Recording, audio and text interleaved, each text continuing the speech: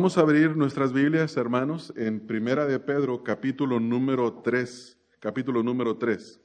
Ustedes recordarán que hemos estado estudiando Primera de Pedro y hicimos un paréntesis en este mes de diciembre para hablar acerca de la Navidad, y no específicamente acerca de la Navidad, sino acerca de la persona del Señor Jesucristo.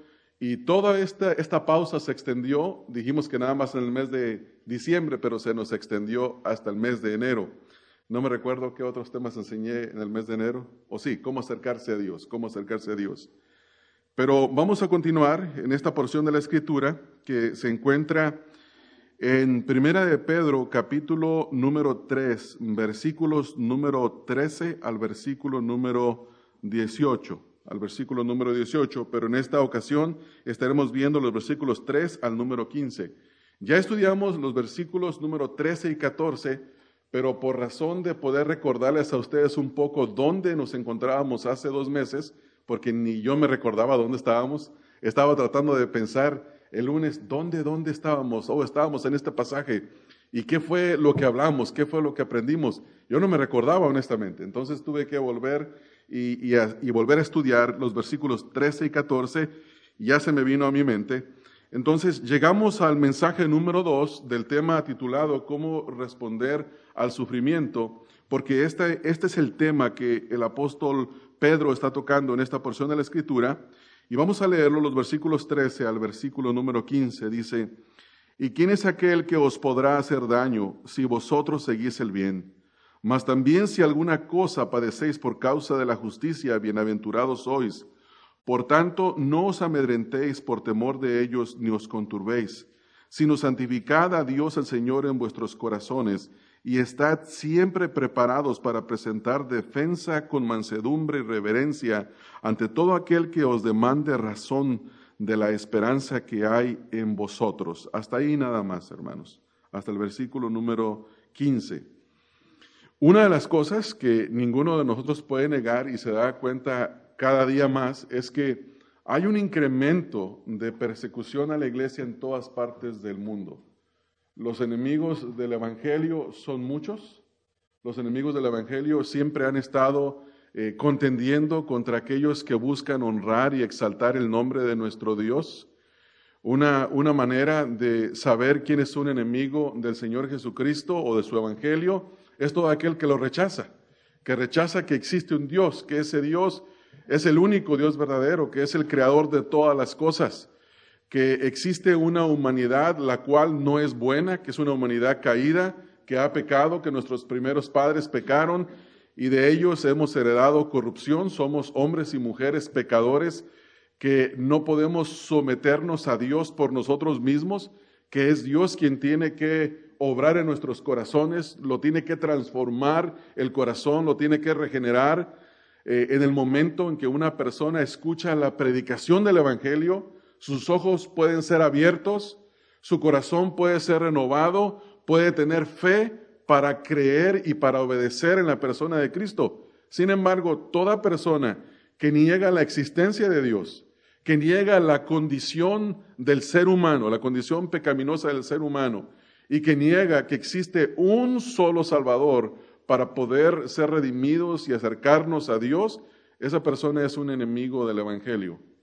Obviamente nadie quiere escuchar ese calificativo, el calificativo de ser llamado así, enemigo del Evangelio. Pero toda la persona que contiende contra la verdad revelada en las Sagradas Escrituras, obviamente se convierte en un enemigo del Evangelio. Y nosotros queremos aprender en esta mañana cómo responder a aquellas personas que contradicen nuestra fe, que atacan nuestra fe, que cuando nos escuchan expresarnos y decir, gracias a Dios por esto, y ellos dicen, gracias a Dios nada, Dios no existe, gracias a la madre naturaleza. ¿Cómo podemos responder ante la persecución? ¿Cómo responder a aquellos que nos atacan? ¿Cómo puede responder una persona que es despedido de su trabajo? Como una enfermera que trabaja en un hospital y aconseja a una joven que llega al hospital y que está embarazada y la joven quiere abortar y la enfermera le dice, no abortes, mantén el bebé, deja que se logre la gestación y ten tu bebé. Honra la vida, porque a Dios no le agrada eso. Y si esa enfermera es despedida de su trabajo por causa de afirmar la verdad de Dios y por causa de que está de acuerdo con la vida, esa persona debe de saber cómo responder al sufrimiento. O una persona que está en su trabajo y está en el trabajo y el patrón del trabajo le pide que mienta a un cliente. Miéntele, dile esto y dile esto otro. Y la persona dice, no puedo mentirle, tengo que decirle la verdad. Bueno, pues si no estás a favor de la compañía, entonces te vamos a despedir. Y despiden a la persona. ¿Cómo la persona tiene que aprender a responder al sufrimiento? ¿Cómo hace un joven que está en la escuela y que busca mantenerse limpio y decir, yo no voy a tener relaciones íntimas hasta que yo venga y me case con una mujer y en el contexto del matrimonio quiero vivir de esta manera? ¿Cómo poder resistir a esa persecución, la burla, la ridiculización? ¿Cómo responder a todo esto? La respuesta nos es dada en la Escritura. Y si ustedes ven en el versículo número 13, 14 y 15, encontramos 3 respuestas que nosotros debemos de dar a las personas que tratan de ridiculizarnos por causa de nuestra fe o perseguirnos. Dice el versículo número 13, la primera cosa que observamos en el versículo número 13 es que a pesar de la persecución, a pesar del sufrimiento, nosotros debemos de perseverar siguiendo el bien. Ser seguidores del bien. Dice el versículo 13, ¿y quién es aquel que os podrá hacer daño? Y luego escuche lo que dice ahí. Si vosotros seguís el bien. Si vosotros seguís el bien. Lo que el apóstol Pedro está haciendo, está dando una pregunta retórica a su audiencia, a aquellos que estaban leyendo su carta, y es una pregunta que no requiere respuesta, o más bien dicho que la respuesta es obvia. La respuesta obvia es que en realidad una persona que vive siguiendo el bien es raro que sufra persecución. Cuando hablábamos de este punto en nuestro primer mensaje decíamos, si una persona maneja al límite de velocidad, nunca va a encontrar que un policía lo pare y le diga, le voy a dar una infracción porque el límite es 55, por decirlo así, y usted va a 55. Esa es una ridiculez. Pero si usted va a 65, tenga temor de la autoridad, porque sí le van a dar un ticket, le van a dar una infracción. Entonces lo que Pedro está diciendo, él dice, miren hermanos, ustedes sepan que van a sufrir por causa del evangelio, van a sufrir por causa de su fe, y algunos ya están sufriendo, porque esta epístola fue escrita a un grupo de personas, de acuerdo al contexto que estudiamos en el capítulo 1, donde dice el versículo número 1, Pedro, apóstol de Jesucristo, a los expatriados de la dispersión, y luego menciona la región. Entonces, estas personas estaban siendo perseguidas por su fe. Él les dice, miren hermanos, es muy raro que una persona sufra si esa persona sigue el bien, si esa persona sigue el bien. Usualmente nadie sufre por causa del bien. Los únicos que sufren son aquellos que son seguidores del mal o practicantes del mal. El apóstol utiliza la palabra seguir, tiene que ver con una palabra que significa ser un imitador, ser un imitador. Si usted tiene una Biblia de las Américas, va a decir celoso, si vosotros sois celosos. Un celoso es una persona que tiene celo por lo que es bueno. Pero sea que pensamos en ser seguidor o ser un celoso de lo bueno, las dos palabras son hasta cierto punto sinónimas. Implican que usted y yo tenemos un celo y somos seguidores del bien. Entonces, esta palabra tiene que ver con imitar. Por ejemplo, se puede imitar a alguien que sigue a otro para hacer todo lo que esa persona hace. En el tiempo en el que Pedro escribió, los discípulos no eran personas que estaban en sus casas aprendiendo con computadoras o con un montón de libros. Cuando alguien quería aprender un oficio, se convertía en un discípulo, vivía con su maestro, seguía a su maestro, imitaba a su maestro, o sea, mimicaba. Es como ustedes han visto en las grandes ciudades. Yo soy de México y cerca de la ciudad de Guadalajara, y en el centro de la Guadalajara a veces había mimos. ¿Se recuerda, hermana? había mimos ahí, y usted iba caminando muy tranquilo, y de repente el mimo iba atrás de usted, haciendo todo lo que hacía. Si usted caminaba a la derecha, el mimo iba a ir a la derecha. Caminaba a la izquierda, si usted se detenía y le hacía una cara, el mimo se volteaba y hacía todo lo que usted hacía. La idea que tiene Pedro es que nosotros debemos de convertirnos en imitadores del bien. Y esa es la primera garantía que usted y yo tenemos. Si queremos saber cómo responder al sufrimiento, la primera cosa que debemos de asegurarnos es de ser seguidores del bien. Ustedes han escuchado un dicho común que dice, el que nada debe, nada teme. Eso es cierto. Eso es lo mismo que está diciendo aquí Pedro. Ahora la otra palabra dice, si vosotros seguís el bien. La palabra bien tiene que ver con aquello que es bueno, aquello que es beneficioso, lo que es útil para hacer lo que trae bien a la persona y a los demás. Entonces lo que Pedro está diciendo aquí es que los creyentes somos personas que hacemos el bien y que todo aquello que es beneficioso para nosotros mismos y para los demás. Y hermanos, cuando nosotros hacemos las cosas que tienen que ver con el bien, con lo que trae provecho, tenemos una conciencia limpia delante de Dios y tenemos conciencia limpia delante de las personas, ¿no es así? Entonces, la primera forma en la que nosotros respondemos al sufrimiento por causa de la justicia es convertirnos en seguidores del bien. Un seguidor del bien. Miren lo que la Escritura dice al respecto de seguir el bien. Por ejemplo, en Proverbios 16:7. Proverbio 16:7 dice, del hombre son agradables a Jehová. Perdón, déjenme buscar mi versículo un segundo. Sí.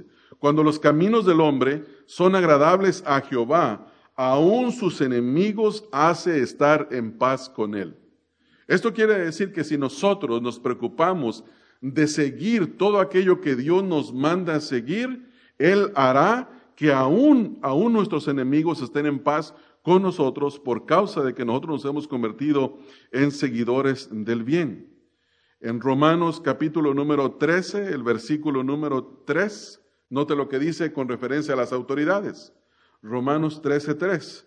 Porque los magistrados no están para infundir temor al que hace el bien, sino al malo. ¿Quieres pues no temer la autoridad? Haz lo bueno y tendrás alabanza de ella. Entonces lo que Pedro está diciendo aquí es que nosotros nos debemos de convertir en hombres y mujeres que siguen el bien, hombres y mujeres que siguen el bien.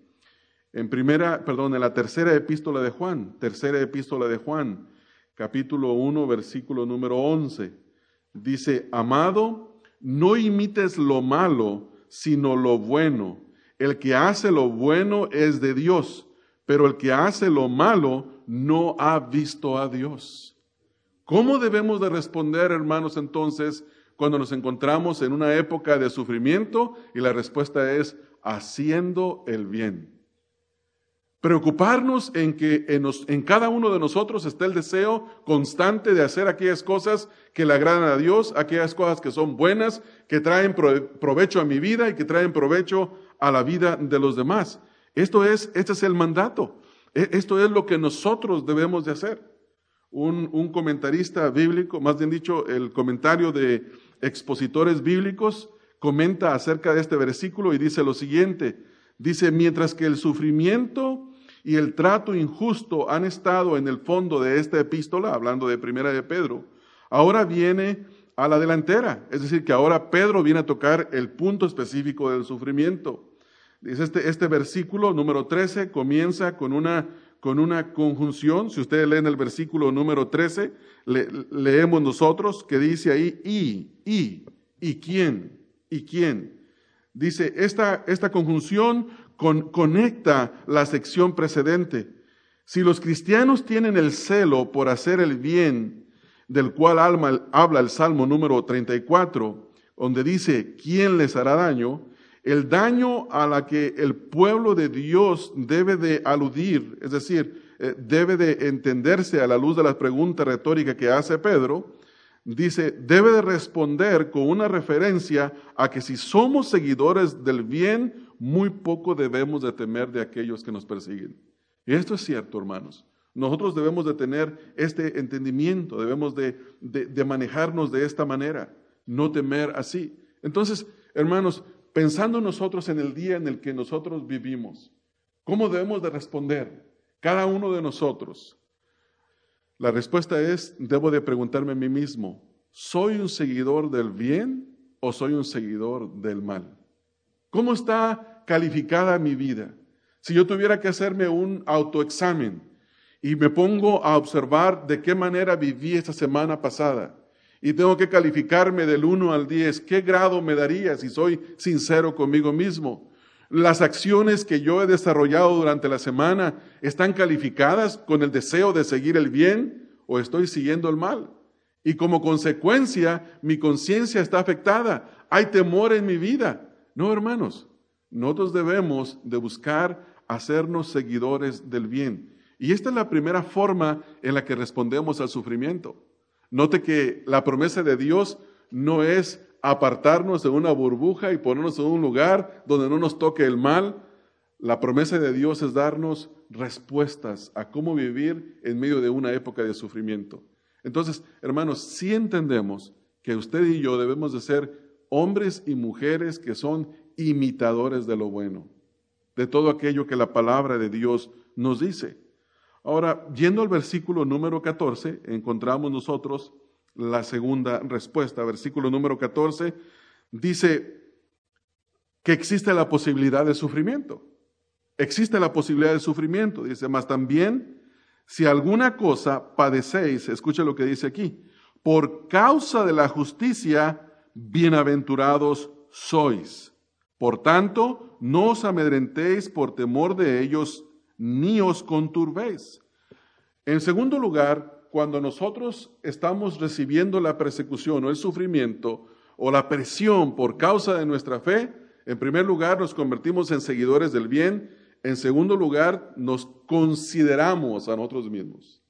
No debemos de decir, ay, pobrecito de mí, ¿cómo estoy sufriendo? Ay, ¿cómo estoy batallando con ese tiempo? Más bien deberíamos de considerarnos a nosotros mismos como bienaventurados, bienaventurados. Hermanos, toda falsa religión va a apelar a librarse del sufrimiento. ¿No es así? ¿Qué dicen los de para de sufrir? ¿No? Alguien mencionó ahí para de sufrir. ¿Qué es lo que dicen ellos? La promesa que le dan a las personas es que si ellos vienen y se hacen parte de ese culto, ellos van a parar de sufrir. Y esa es una falsa promesa. Porque la Escritura dice en el libro de Job que el hombre nace para el día de la aflicción. La aflicción es una certeza que va a venir a nuestras vidas. El Señor Jesucristo dijo en Juan 16, en el mundo tendréis aflicción, pero confiad en mí, yo he vencido al mundo. Entonces lo que Pedro está diciendo, Pedro no les está prometiendo a los creyentes que si se convierten en seguidores del bien, no van a experimentar ningún mal. No, hermanos, Dios no nos aísla. Dios no hizo eso con su Hijo. Dios no hizo eso con su Hijo. Su Hijo sufrió, su Hijo batalló, su Hijo sufrió, como dice la Escritura, tal contradicción de pecadores, porque fueron los pecadores quien condenaron al justo, cuando es el justo quien condenará a los pecadores.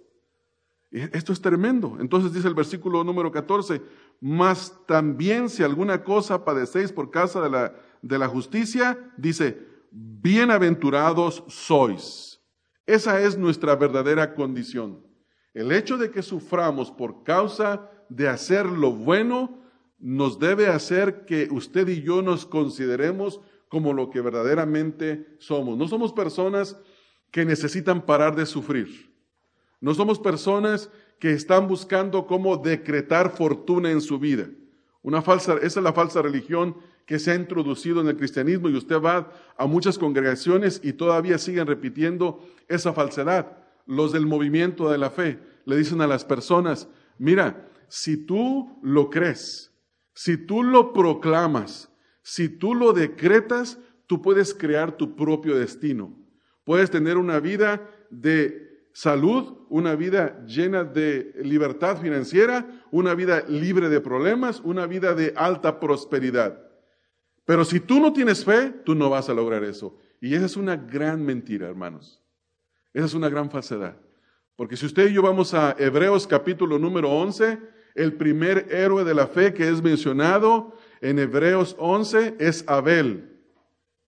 El primer hombre que fue asesinado, de acuerdo al relato en el libro de Génesis por su hermano. Él fue un héroe de la fe. Él no fue una persona que dijo, yo decreto que mi futuro será lleno de bendiciones, lleno de prosperidad, el mal no me tocará. Pongo un cerco de protección a mi vida. Eso no existe, hermanos. Eso no existe. El sufrimiento nos va a tocar a usted y a mí tarde que temprano. Y muchas veces el sufrimiento tiene que ser por causa de la justicia. Tiene que ser por causa de la justicia. Ahí mismo en Hebreos 11 dice que algunos fueron aserrados. Hubo profetas que los cortaron a la mitad con un serrucho para talar árboles. ¿Que acaso no tuvieron fe ellos? Y la Biblia nos dice que ellos fueron los héroes de la fe. Pero los falsos profetas, los falsos maestros en el día de hoy, como Kenneth Copeland, como Benny Hinn y todos estos que salen en el Canal 40, todos estos hombres nos dicen a nosotros que usted y yo no tenemos lo que tenemos. ¿Por qué? Porque no tenemos fe. Esa es una gran mentira. Usted puede ser un hombre y una mujer llenos de fe, y aún así sufrir por causa de la justicia. Porque eso es lo que nos enseña la Escritura. El padecimiento por causa de la justicia, de acuerdo a Pedro, es una bienaventuranza. El gozo de padecer por causa de la justicia es lo contrario del temor que los injustos quieren que nosotros tengamos. Nota lo que dice aquí. Pedro le dice a los creyentes, si ustedes sufren por causa de la justicia, son bienaventurados. Sigan haciendo lo bueno. Pero ¿qué es lo que el mundo quería que estos creyentes hicieran? Mire, vea lo que dice el versículo 14. Por tanto, no os amedrentéis por temor de ellos, ni os conturbéis. Ellos querían infundirles temor. Ellos querían que pararan de alabar y de glorificar el nombre de Cristo. Ellos querían que ellos dijeran, Jesucristo es el Señor. Dice, para de decir que Cristo es el Señor y di que César es el Señor. Para de seguir a ese Dios invisible y sigue a todos los dioses griegos y a todos los dioses romanos para que seas igual que todos de nosotros. Si no lo haces, te vamos a matar. Ellos estaban amedrentándolos. Ahora, cuando uno lee el versículo número 14, donde dice Pedro, dice, por tanto, esto es lo que ellos debían de hacer. No os amedrentéis por temor de ellos. Cuando uno lee estas dos palabras, en los escritos, en el griego, es temor por temor. Y la idea que Pedro tiene aquí, dice, no se atemoricen con el temor de ellos. El temor que ellos quieren que ustedes sientan de parte de ellos, no tengan temor de ellos. No deben de tener temor de ellos. ¿Quién es una persona que tiene temor? Bueno, una persona que tiene temor es aquella persona que está padeciendo. Las palabras que él utiliza aquí en el versículo número 14, dice, mas también si alguna cosa padecéis. Padecer significa pasar por una experiencia con la implicación de sufrimiento.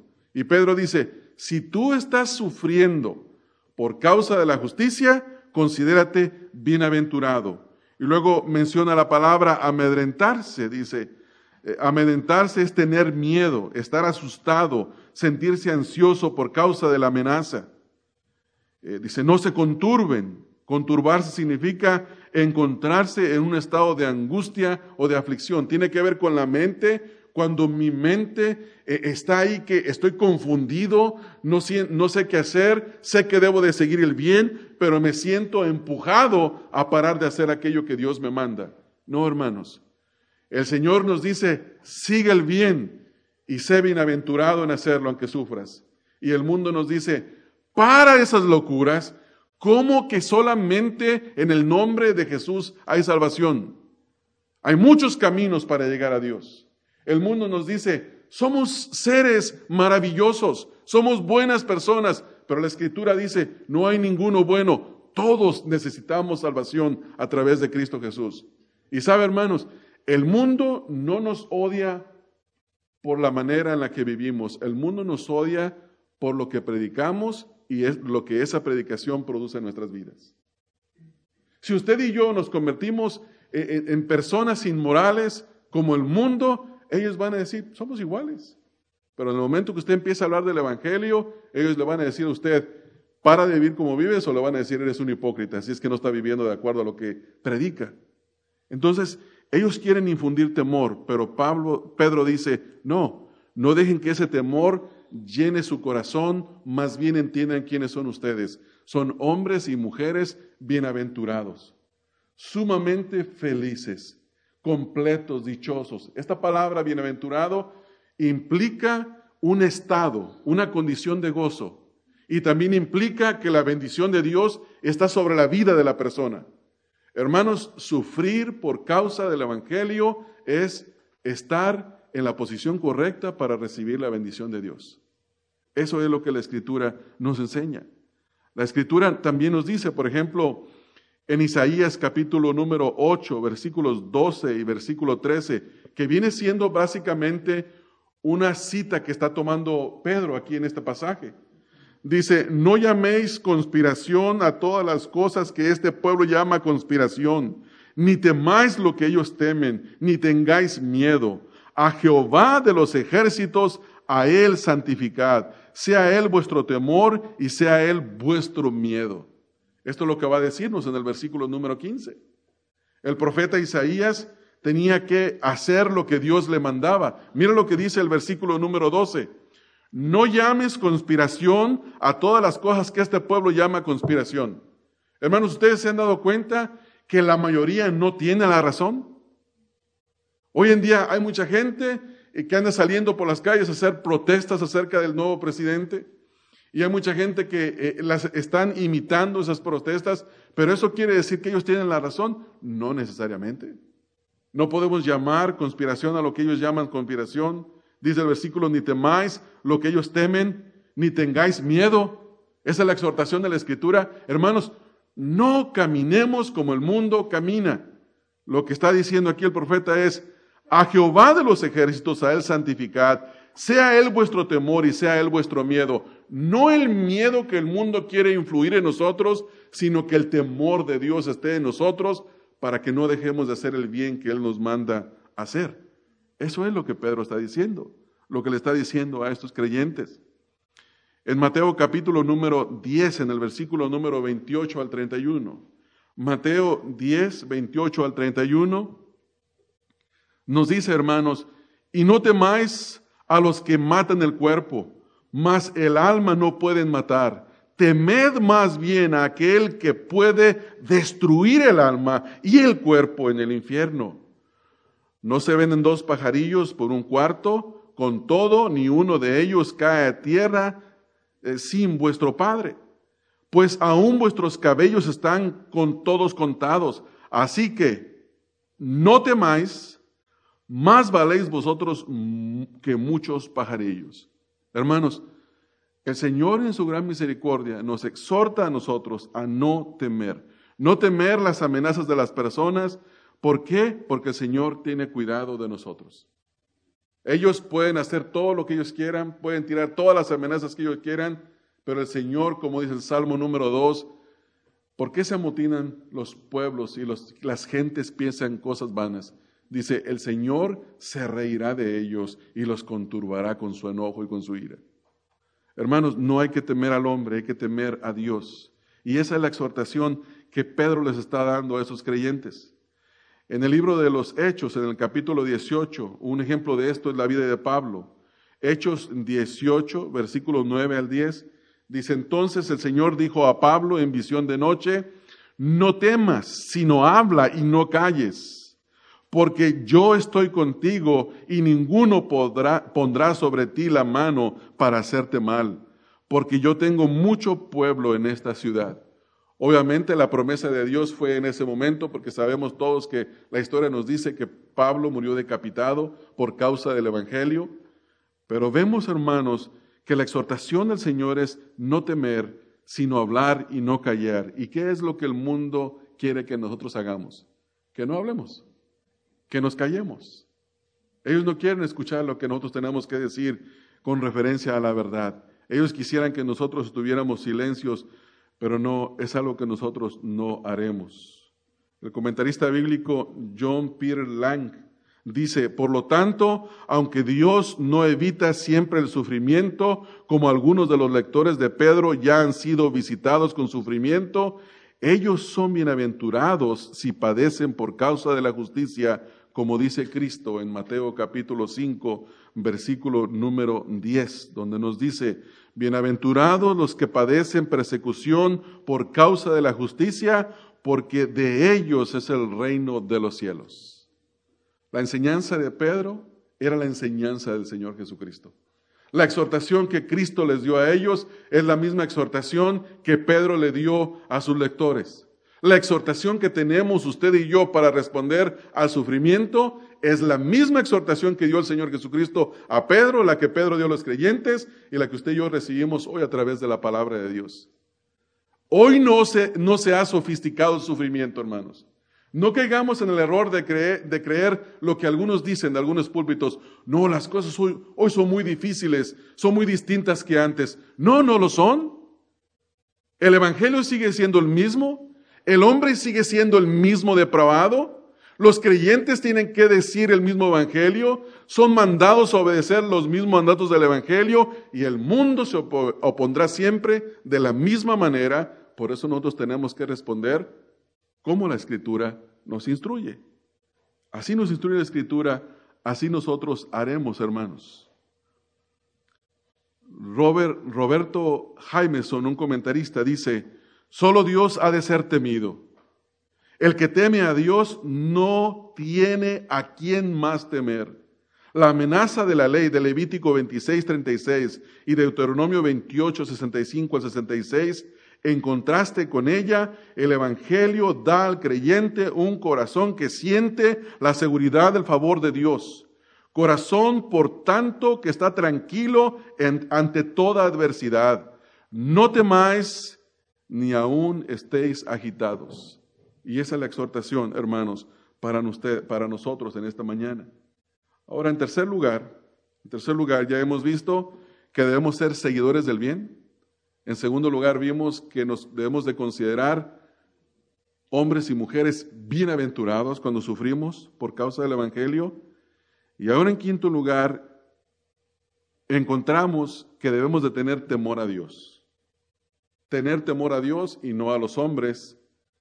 Y estar listos para presentar una defensa de la esperanza que hay en nosotros.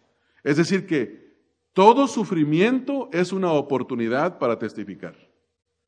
Todo sufrimiento es una oportunidad para testificar el Evangelio.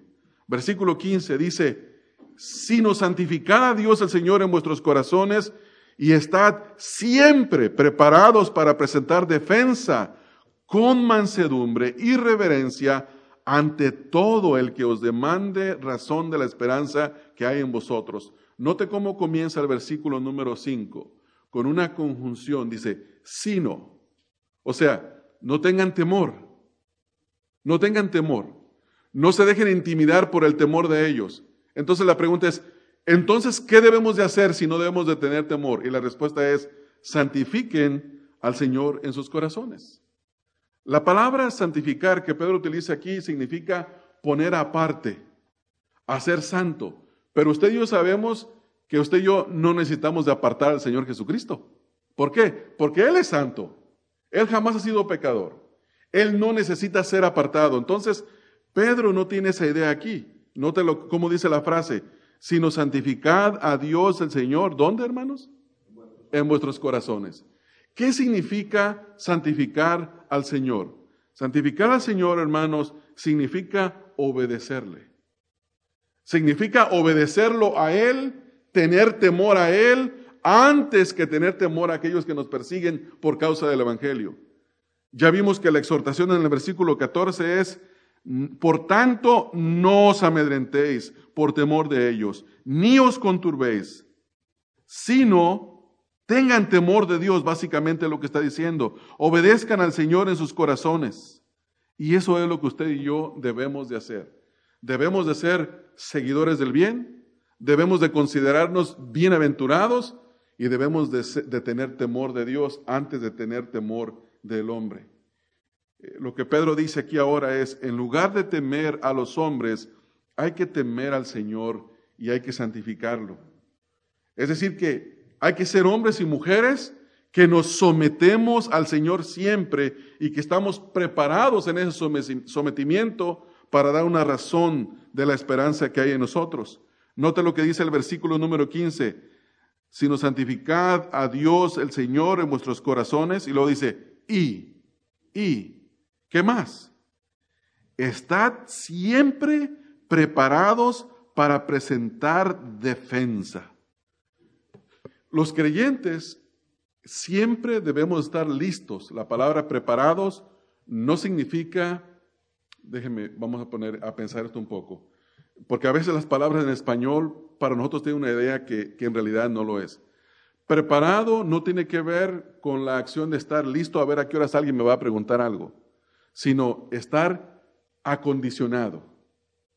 Cuando una persona sigue el bien, cuando una persona santifica a Dios, está preparada para presentar defensa. Cuando tenemos temor de los hombres, ya no estamos preparados para dar defensa. Entonces, lo que Pedro está diciendo aquí es el creyente debe de estar preparado. Esta palabra preparado tiene que ver con la condición de estar listo para algo, para la acción. Los creyentes deben de estar siempre listos y capacitados para presentar defensa del Evangelio. Esta preparación comienza con la sujeción y la obediencia a Dios. Ahí es donde comienza todo, hermanos. Ahora, note la siguiente palabra, dice, preparados para presentar. Es decir, hacer una presentación. Esta palabra presentar, hermanos, tiene que ver con dar una razón, hacer toda una presentación. Ustedes saben, la semana pasada mi hija tuvo una presentación en la escuela, ya ve cómo enseñan a los niños el día de hoy. Hacen grupos y les dicen, investiguen sobre este tema. Y luego el grupito, sean 2 o 3, tienen que investigar todo el tema y luego tienen que hacer una presentación. Y les tocó investigar una droga que se llama cocodrilo, una droga, si hacemos la traducción, una droga que se llama cocodrilo. Es algo parecido, es una imitación de la heroína. Esta droga es una imitación sintética barata que cuando la persona la ingiere, la piel se le destruye, pero se la hace como de cocodrilo, por fuera. Y bueno, ellos tenían que hacer la presentación. Y en esa presentación, ellos tenían que estar listos. Primero investigaron el tema. Después de investigar el tema, lo pusieron presentable. Luego tenían que estar frente a su audiencia y supuestamente lo iban a presentar el lunes, pero no les tocó. El martes tampoco les tocó. El miércoles tampoco les tocó. Hasta el viernes le tocó hacer su presentación. Pero tuvo días para prepararse, para estar lista, para dar su presentación. Como creyentes, hermanos, debemos de investigar cuál es nuestra fe e investigar verdaderamente quién es el Dios al que adoramos. ¿Cuál es la condición humana en la que nos encontrábamos antes de venir a Cristo? La Biblia dice que no éramos personas más o menos. Éramos hombres y mujeres muertos en nuestros delitos y pecados. Y que Dios en su misericordia nos dio vida en Cristo Jesús. Amábamos hacer el mal, bebíamos la iniquidad como el agua. No podíamos hacer el bien, éramos esclavos de la maldad y Dios nos liberó. Cuando nosotros entendemos nuestra fe, entonces estamos preparados para presentar lo que creemos. Ahora, Pedro sigue diciendo, dice, preparados para presentar defensa. La palabra defensa es la palabra de donde sacamos la apologética.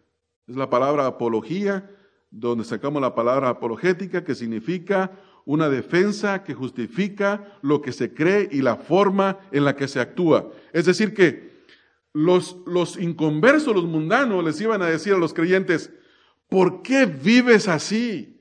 ¿Por qué sigues lo bueno? ¿Por qué a pesar de que estás sufriendo, no dejas el sufrimiento y lo único que tienes que hacer es, deja de hacer lo bueno y dejamos de hacerte sufrir?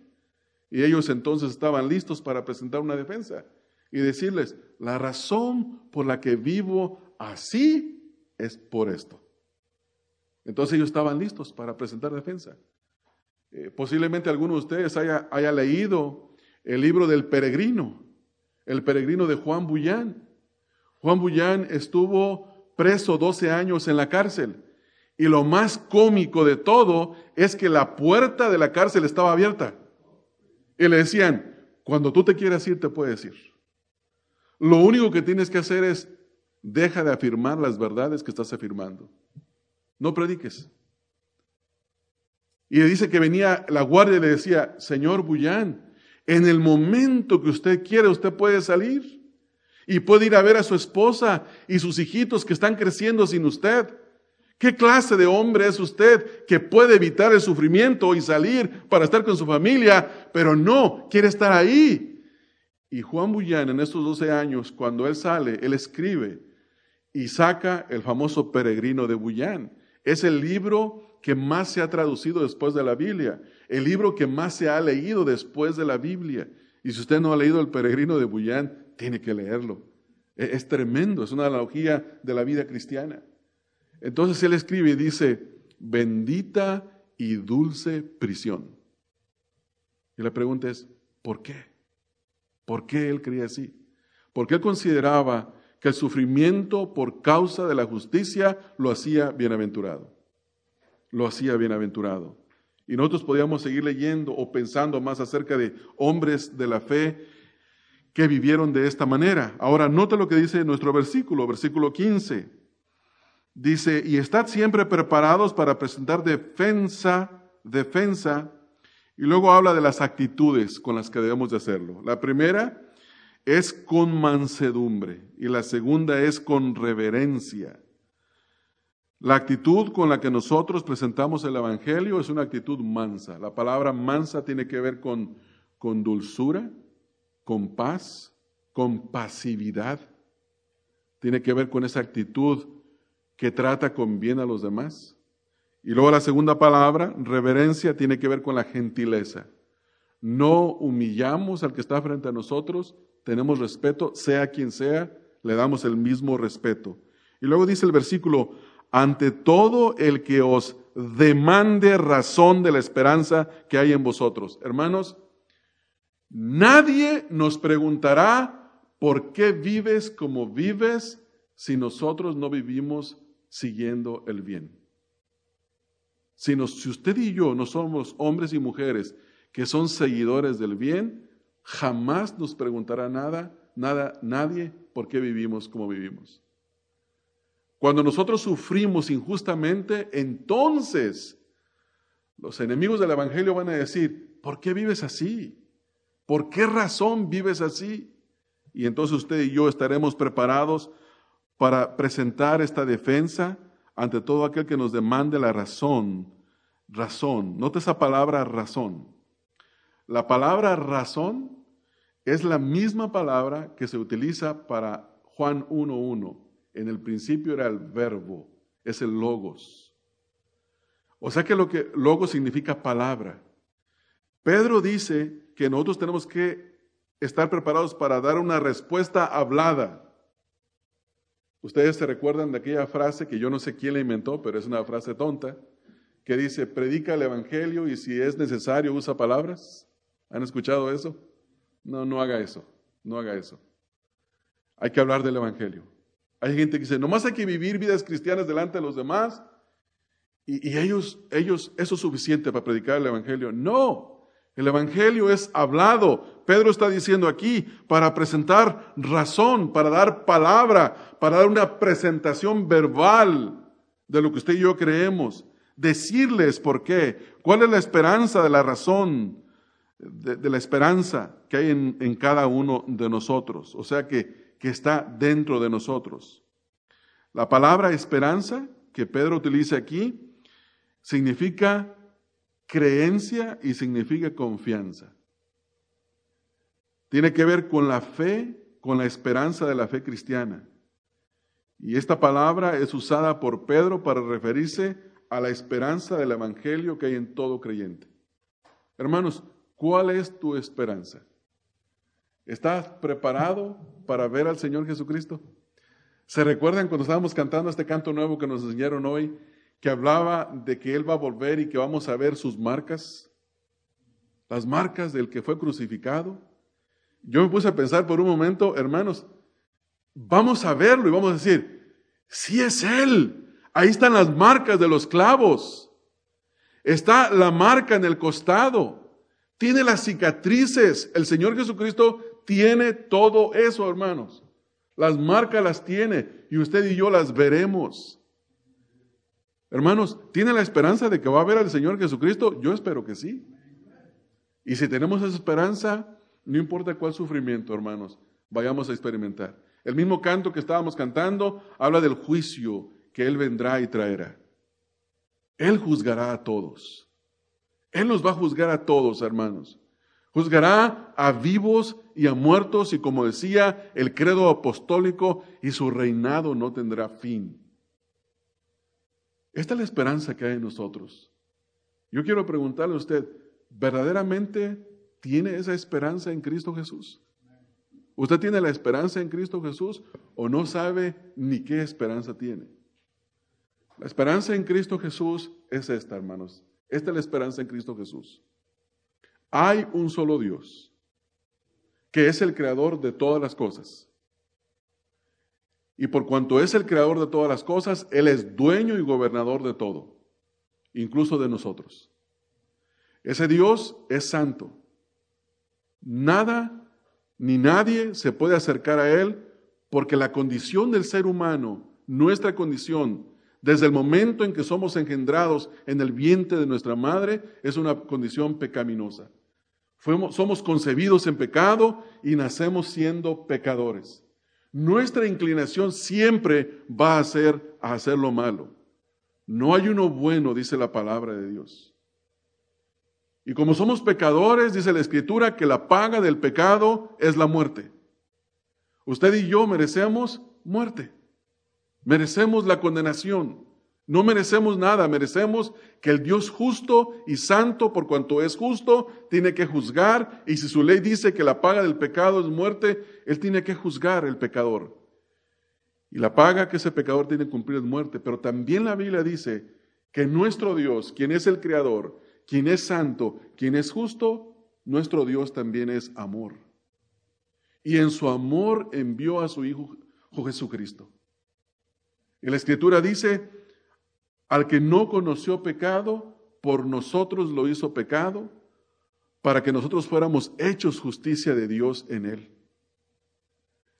Cualquier persona que pueda reconocer que hay un solo Dios, que es justo, que es santo, que nosotros somos pecadores y que por nosotros mismos no podemos hacer nada para justificarnos delante de Dios, que tenemos la gran necesidad de ser justificados por el único que puede justificar, el Señor Jesucristo. Si nosotros llegamos a reconocer que somos pecadores y nos arrepentimos de nuestro pecado, y reconocemos y ponemos nuestra fe en que Jesucristo es no solamente el Señor, sino el Salvador, sino que es también el Señor, entonces Dios nos da vida eterna. Dios nos adopta como sus hijos. Y al hacernos como sus hijos, la ira de Dios ya no está más sobre nosotros, porque ya hubo alguien que pagó el precio por el pecado, y ese alguien es el Señor Jesucristo. Solo Él pagó por el precio del pecado y no hay otro aparte. No hay ninguno otro en el que podamos ser salvos, sino solamente en la persona de nuestro Señor Jesucristo. Si esta es tu esperanza, tú tienes una esperanza verdadera. Pero si Cristo no es tu esperanza, y tú crees que haciendo buenas obras Dios te va a recibir, tal vez, o que creyendo en cierta religión o siguiendo ciertos rituales, o si me voy a cierto río y ahí me baño y luego pronuncio palabras positivas, yo me sumerjo en el agua y toda impureza me sale, o voy a hacerme una limpia con un brujo, lo único que te va a quedar es la cabeza sucia del agua y de las bacterias que te va a aventar en la cabeza, el alcohol que te va a rodear, el humo con el que te va a cubrir. Eso es satanismo. Eso es satanismo. Solamente Cristo puede perdonar los pecados. Nadie más. Esa es nuestra esperanza. Pero nuestra esperanza no termina ahí. Nuestra esperanza consiste en que el Señor Jesucristo, quien ascendió a los cielos, quien está sentado a la diestra del Padre, donde intercede por nosotros, Él volverá. Volverá para levantarnos y encontrarnos con Él en las nubes, y el que esté muerto pero cree en Él vivirá, será resucitado para la vida eterna. Esa es nuestra esperanza. No tenemos nosotros la tristeza depresiva y trágica de que seremos condenados, sino todo lo contrario, ya somos salvos en Cristo Jesús. Pero toda aquella persona que rechaza creer en el Hijo de Dios no verá la vida, sino que la ira de Dios está sobre él. Si tú tienes esa esperanza, hermano, hermana, eres bienaventurado. Si tú no tienes esa esperanza, necesitas de venir a Cristo. Hoy necesitas de venir a Cristo. Donde quiera que te encuentres sentado, tienes que levantarte y correr a Cristo. Tienes que ir a Él y decirle: Jesús, perdóname, Dios mío. Tienes que pedir perdón por tus pecados. Tienes que creer en que Él es el único Salvador, el único mediador entre Dios y tú. Y tienes que rogar y suplicar por vida eterna. Que el Señor traiga vida eterna, hermanos, a quien necesita tenerla en esta mañana. Padre, nos queremos inclinar delante de tu presencia. Y queremos glorificarte y honrarte, porque tú, en tu gran misericordia, con tu gran amor con que nos has amado, te compadeciste de nosotros, llamándonos al arrepentimiento y a la fe en Jesucristo. Nos diste fe para creer, Señor, nos diste el deseo de arrepentirnos.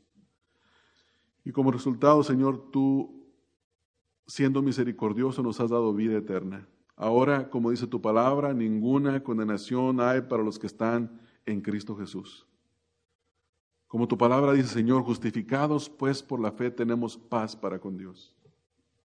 Gracias, Señor, por la esperanza que tenemos en Cristo Jesús. Yo te quiero rogar, Señor, que tú traigas esa esperanza a quien no la tiene, Señor, y que traigas vida eterna en este lugar, en esta hora. Te ruego estas cosas, Padre, en el nombre de Cristo Jesús.